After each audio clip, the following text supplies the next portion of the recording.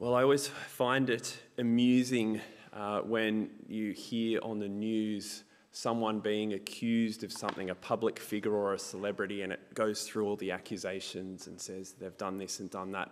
And then, without a doubt, at the end of that report, it always says such and such has vigorously denied the accusations. You know, we hear it again and again. The world teaches that wisdom is not to fess up, but rather to hide things, not to admit fault, keep a level of plausible deniability, the world tells us.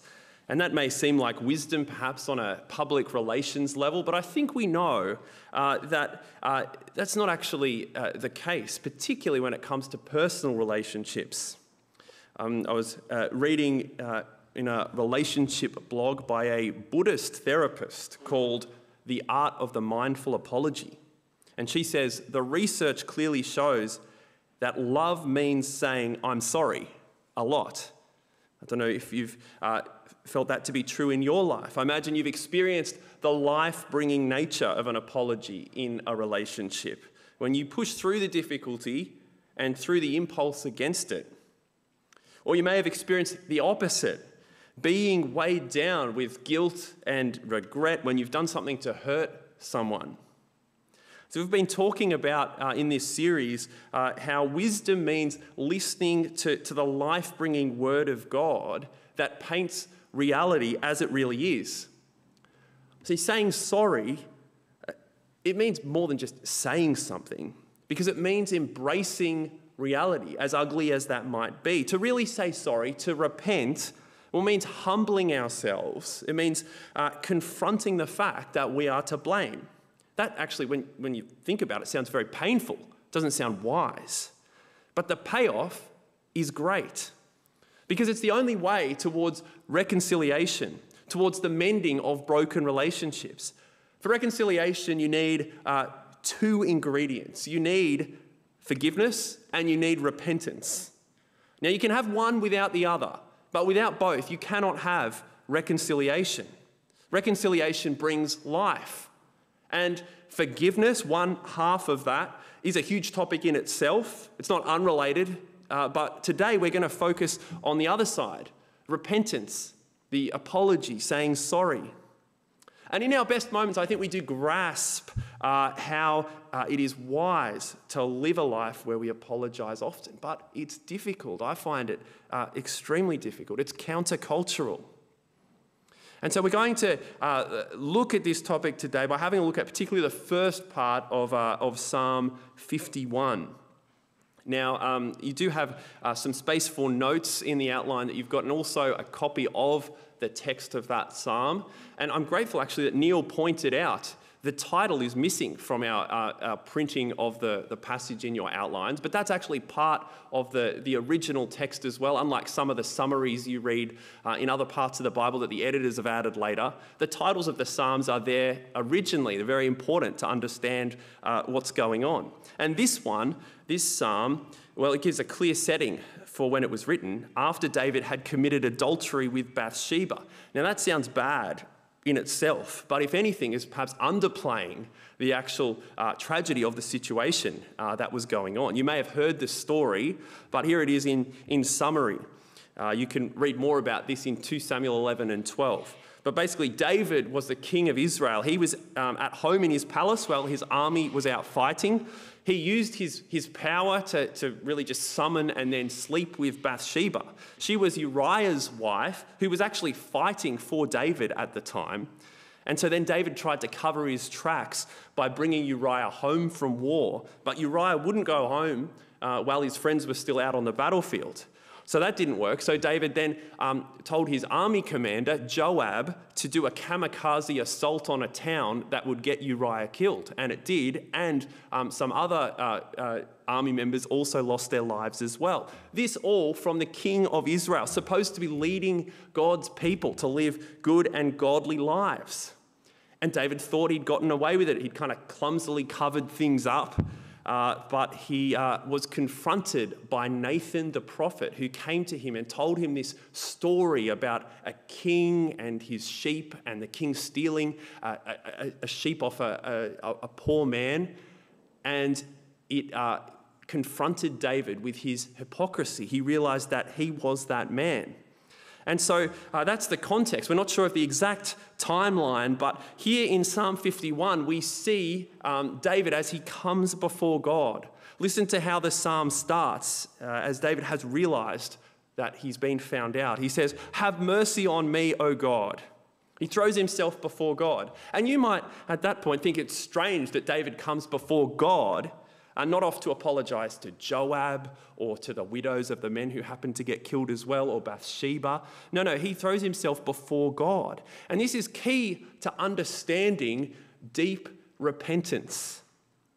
He realizes that far beyond Bathsheba, far beyond Uriah, Joab, the army, the nation, his family, all the other people, this is a direct offense against the God of the universe. You might have noticed in verse 4, he says, "Against you and you only have I sinned." Of course, he has wronged all those others and more that we don't even know about. But David is going to the heart of the matter here, because God cares deeply for all those who are wronged. All of it is remembered by God, even the offense against dead Uriah, who died not even knowing what had been done to him. Or the men who died in that battle as well, who just thought they were doing a crazy battle, didn't realize that it was at the behest of a self-centered king. God takes it personally. It's like when you see some injustice happening to someone else, you feel that it's not right. And it feels even more intense the closer that person is to you relationally. You feel offended by what's happened to them. God is our maker and he loves what he's made. God is grieved by these actions that have caused so much hurt. But more than the actions themselves, our hearts grieve God. See, because all sin starts in the heart. It starts by desiring something other than God. If you were to love God perfectly, if I was to love him perfectly, we would never hurt another person. David gets to this point. He sees that actually what's happened is not an anomaly, just some actions that he's made a mistake on. No, it's not just this one time. This is a consistent pattern. He says, "Surely I was sinful from birth," in verse 5. And he's not saying this to excuse himself, to say, "Oh, it's my upbringing, I couldn't control things myself." What he says is only increasing the tragedy of his culpability. His sin has a long history in him. It's not a little speck on an otherwise squeaky clean life. David and we have been essentially self-absorbed, self-centered for as long as we can remember. And it's out of that these murderous actions grow. Let me give you a less intense example of something I've been thinking about recently. I run late to things. I don't know if anyone else is afflicted with this, but I often run late to things. I say I'll be somewhere and I'm not. And I apologise to people usually when I arrive. And whether the quality of that apology is sufficient or not, I don't know.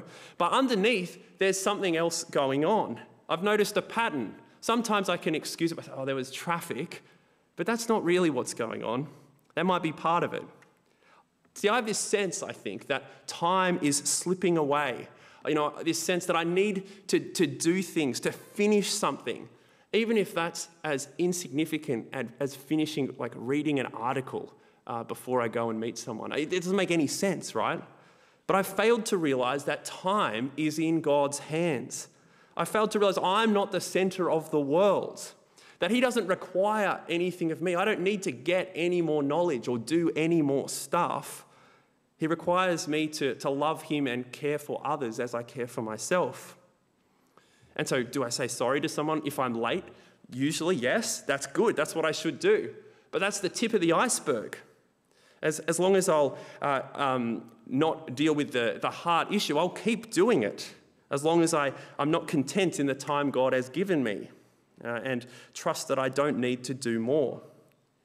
See, our sin is against God primarily because it stems from an untrusting heart and because, as we said, God cares more about the hurt that we cause to people even than those people themselves. And that's what David realizes as he stares at his sin. As bad as it is when he sort of first in that moment of confrontation with Nathan goes, oh, I've been found out. This is really bad. As he looks at it, it gets worse. But there he is. He owns it. He lays out the worst of it and says, that's me. That's a really difficult thing to do, but an essential first step in an apology, saying, that's me, owning it. He doesn't then just reflect on what he's done. He actually says sorry. This psalm, of course, isn't just, an instruction manual on apologies. It's a prayer to God that David prays. This is what he asks God in verses 1 and 2. He says, blot out my transgressions, wash away my iniquity, cleanse me from my sin. So he's realised that he can't undo things. This isn't going to disappear. Uriah's not going to come back, and it's all because of him. I wonder if you know that kind of feeling. On one level or another, I think we do. The reality is we can't undo things. You can't unsay things. You might say, oh, I didn't mean that, but it's out there. You can't unthink things. David can do nothing but throw up his hands and ask for mercy. He's asking for mercy, for forgiveness. He's not saying, look, I'm sorry. I feel sorry that I've been caught. I wish I got away with it. He's not saying, oh, I'm sorry that people got hurt. He's not saying, well, I'm sorry, but also Joab shouldn't have done the thing he knew was wrong either. No, he's owning his own actions. And what he asks for, well, it's what he desires more than anything else in that moment. And what I guess we may have some experience of desiring so greatly as well, as we're weighed down with a guilt. He's asking for what he's done in all its horror to be blotted out, he says, wiped away, like there's writing in a book of what he's done and it's somehow swept off the page. Or for what he's done to be washed away, to be cleansed like a garment that's got a stain in, being wonder-soaped and is coming up bright and clean. David asks for forgiveness. He wants God to acknowledge the wrong that he's done, but not to count it against him anymore. And that's scary when you think about it, asking God for that. Because if God really cares deeply for the loss of Uriah, more deeply even than his widow Bathsheba, if God really does know the depth of our twisted hearts that the sin comes out of, then coming before him is frightening. I think coming before a human being to ask them for forgiveness and admit what I've done is frightening. Coming before God is more frightening than that, or should be. But pause and see the beauty of this. It should be frightening. There shouldn't be hope, but David knows that there is. Because he knows the character of the God he's coming to bow before. See what it says in verse 1. According to your unfailing love, according to your great compassion. It's God's committed love. It's key to who God is. It's his commitment to do good for people who trust him, even if they don't deserve it. He can be depended on to have mercy because of his great compassion. It's what will drive him to send his own son, Jesus, to make it possible for David to be washed clean, to quench his righteous anger on behalf of Bathsheba, Uriah, Joab, the army, the nation, etc., to buy costly forgiveness for David. This is wonderful. See, forgiveness has been offered. It remains there, a standing offer. The only thing required for reconciliation with God is repentance, because forgiveness is already there. Half of it is done already. And the second part of the psalm talks about how this relationship is mended as David looks forward to the future. He talks about the possibility of joy, gladness again, God's face not being hidden from him, but being hidden from his sin. He talks of a new spirit, a willing spirit, a life of praise, a heart humbled before God, a life that teaches others. That is full, restored relationship with God, reconciled. All we need to do to grasp hold of that forgiveness is repent. He has mercy according to his unfailing love. That's what becoming a Christian is really about, doing that, I guess, for the first time. Once we turn to God this way, though, it's once for all. We stand forgiven before God, but it's also what being a Christian is about as well. That first time, that opens up a life of repentance. A life where saying sorry is the norm, because we keep sinning, we keep becoming aware of sin, so we keep repenting because God wants the best for us. He wants life for us, a wise life is one of growing transparency and humility, a growing hatred of all the things that destroy life and our part in them. A wise life is one of relationships that are mended and whole. That's why saying sorry is wise. And so that posture before God, well, that posture of repentance then flows out into our relationship with others. Having come before the one who's most wronged, it only makes sense then to take the apology and lay it bare before those who've also been wronged. As repentance is vital for relationship, for reconciliation with God, it's also vital for reconciliation with others. And it's true with other people, unlike with God, we don't have assurance of mercy or forgiveness, but our part is still when we've done wrong, to repent. The Bible talks of Christians as people of the light. We heard that in our second reading. It talks of Christians as people who speak truth, who don't hide who they really are. That means being open about things as uncomfortable as how we've wronged each other. And it takes the same process as with God, the process of owning in all its ugliness what we've done, of taking responsibility in the presence of that person that you've wronged and then asking them for forgiveness. Some kind of restitution may also be appropriate. That is, doing or giving something to repair the harm in some small way. But that flows naturally from a genuine repentance. See, to say sorry is real wisdom for this new year. To say sorry initially to God, and then to say sorry continually to God, and to say sorry to others. Forgiveness from God is assured if we do. So it's so good. What's stopping us? What could stop us from living lives of repentance in 2022? I want to just finish by making two observations about this psalm that help us as we come to this difficult task. The first observation is that David needed help to bring his sin into the light. We see it in the title of the psalm, when the prophet Nathan came to him. We need help too, because our first impulse is to hide. That's the wisdom the world gives to us, to vigorously deny any accusations made against us. That's our impulse when we're caught out, to dash into the darkness and cover our tracks.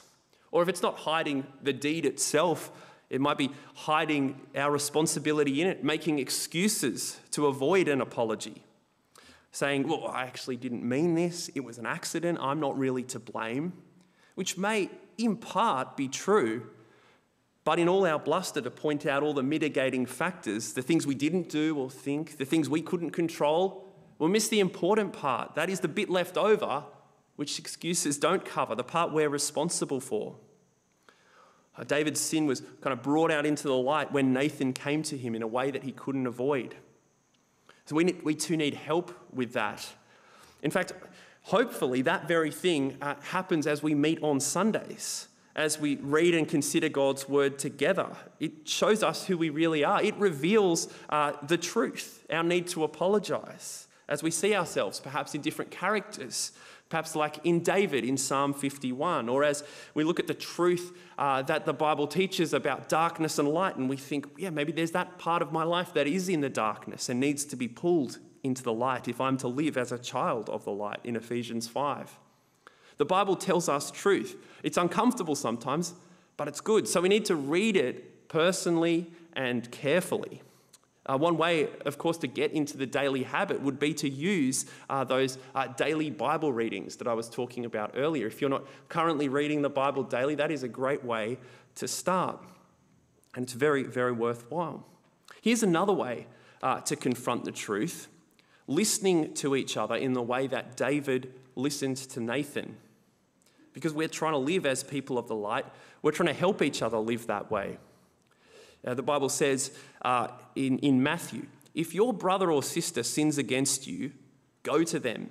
Tell them what they did wrong. Keep it between the two of you. If they listen to you, you have won them back. And here's another verse. This one's from Galatians. It says, if someone is caught in sin, you who are spiritual should restore them gently. So you've got two verses there. That's both, it's an example of both the person who's sinned against and others who are seeing the situation from the outside, going to a person and pointing out to them, helping them pull out their sin into the light. And that's extremely challenging, I think. It's not something that I'm in the habit of doing or experiencing myself. And today's not really about encouraging us to rebuke other people, although that's important. But rather, as people who are wise in saying sorry, being ready, open, and inviting of others to speak into our lives to help us confront the truth. Well, that was my first observation. Here's the second observation about the psalm that I think can help us. That it's public, that David says it out loud. See, David's the king of Israel, and yet rather than having a publicity campaign to cover up his shortcomings, his sins are known. His own confession is out there. Is here in this poem to be used in public worship. It's not really a common approach for leaders that we know, I don't think. Now, we don't understand, or we don't know what he did in terms of asking for personal forgiveness from the individuals involved. It's just not recorded, but it's reasonable to think that he probably spoke to him, given that he's speaking about this publicly. Saying it out loud is important because the point of repentance is restoration of relationship. Actually apologising to the person you've wronged, well, if you can, is vital.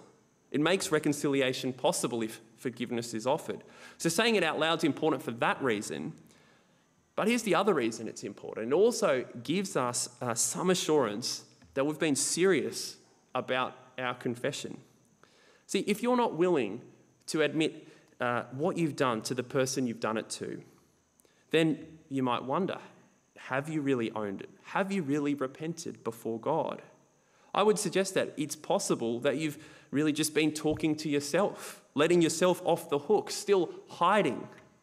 That's not really living in the light. What about for when we've sort of stuffed up, but we're not really sure who we've sinned against, who to talk to? Well, like David made his confession public, we can do public confession too. We will, in a little while, actually, this morning, say a confession together. And that's a wonderful thing because it humbles us before each other. We're each admitting, as we say those words, the reality of our own need for cleansing and blotting out of what we've done. And as you head out after we've confessed together this morning, you'll have heard the people around you confess. They will have heard you confess. So make the most of the confessions that we say together. They're not merely a rote statement to pass the time. They're admitting our guilt before others. Or here's a final suggestion to make things more personal. And this perhaps is one of the most difficult suggestions, is choose someone to actually tell about the things you are bringing before God. Confess to someone else. Bring those sins unmistakably into the light, into the presence of another person to look at in all their ugliness. And then that person can make real for you the promises of God. They can tell you the truth in a voice other than your own voice that's not just bouncing around in your head. The truth that God forgives, that his mercy is great, and they can pray with you. Perhaps there's someone in your small group or a good Christian friend. It is a daunting prospect. And it's not essential to talk to someone else, but it's a gift. See, saying sorry is a huge challenge. It is difficult, but it's wise. It brings life. We need to start with repentance before God, then let it flow out to others. And we need help to do it.